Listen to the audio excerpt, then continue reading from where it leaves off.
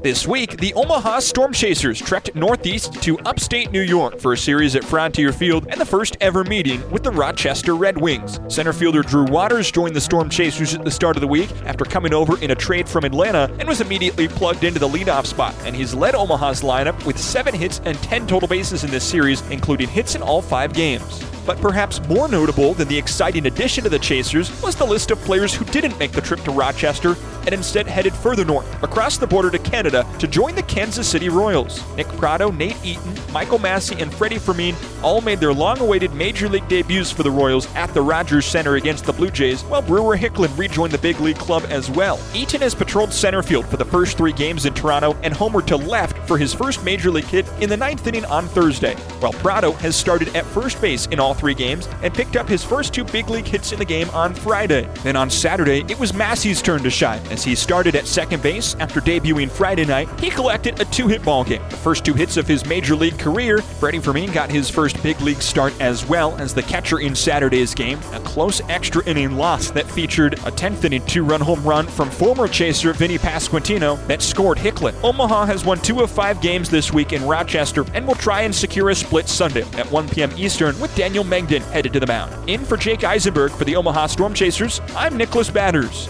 Now over to the Northwest Arkansas Naturals, where it's been a rough week in Texas, as the Naturals have dropped 4 of 5 games to the Corpus Christi Hooks at Whataburger Field, but there have been flashes of excitement from the start of the week, starting with the homecoming for Corpus Christi native Nick Lofton, who's hit .421 this week, 8 hits and 19 at-bats with 3 extra base hits, all on Friday in a 4-hit performance, including his career-best 11th home run of the season in Northwest Arkansas's lone win of the series. Logan Porter has also excelled offensively, a .400 batting average this week. He's 6 for 15, including a pair of home runs Wednesday and Friday, giving him 9 on the season. Now, the ball was flying out to left all week long in Corpus Christi, and the Naturals took advantage on Saturday with C.J. Alexander leaving the yard for his first hit with the Naturals since coming over in Kansas City's trade with Atlanta at the start of the week. And then on the very next pitch in the 2nd inning, it was Jake Means' turn. Here's Jake Means now, the first pitch.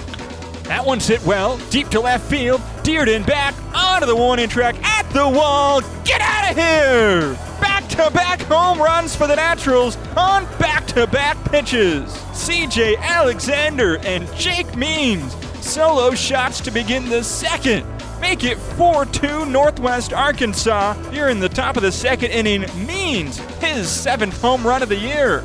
There hasn't been much to write home about this week on the mound, with one exception. After Asa Lacy couldn't make it out of the 1st inning in his return from the injured list Friday, the Naturals bullpen behind him was brilliant, as Emilio Marquez, Eric Skoglund, and Andres Sautier combined for 8 1/3 innings without allowing a run in what was a 9-5 come-from-behind win. Marquez made his Double-A debut with 3 1/3 scoreless innings, at one point retiring 7 in a row. Skoglund earned the win with 2 2/3 scoreless, and Andres Sautier retired all 7 he faced for his 4th save of the season. Sautier has retired the last 12 batters he's faced, including 7 on strikeouts, and has an 11-inning scoreless streak that dates back 8 outings. The Naturals will try and head into the All-Star break with a win on Sunday at 5:05 Central as Dante Biazzi heads to the mound to try and end the week on a high note. For the Northwest Arkansas Naturals, I'm Nicholas Batters.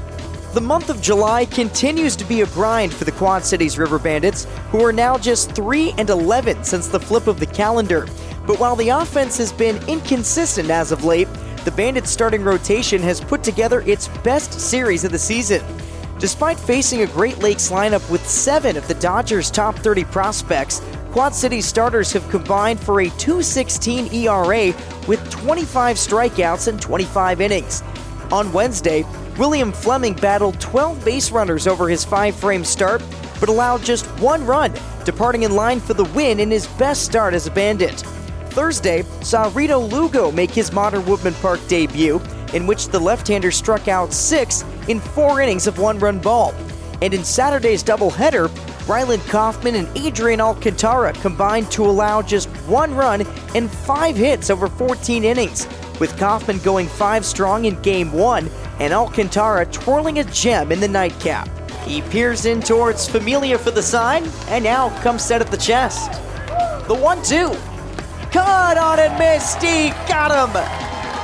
Quad Cities shuts out the Great Lakes Loons behind the right arm of Adrian Alcantara. who goes 7 shutout innings for a complete game victory.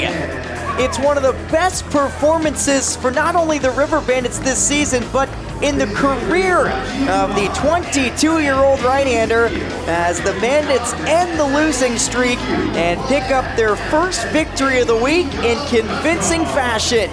After the All-Star break next week, Quad Cities will return with 9 games on the road, spending a weekend series in South Bend before traveling to Beloit to close out the month. With the Quad Cities River Bandits, I'm Kyle Kercheval. After stumbling a bit in Kinston, the Fireflies will head to the All-Star break 1 game back of the Kannapolis Cannonballers in second place in the Southern Division. The week certainly had its share of highlights though, including a franchise record set by Rivertown. The Fireflies outfielders reached base safely in 30 consecutive games. The stretch is the 5th longest active streak in minor league baseball, trailing Colson Montgomery, who has reached safely in 49 straight games between Kannapolis and Winston-Salem.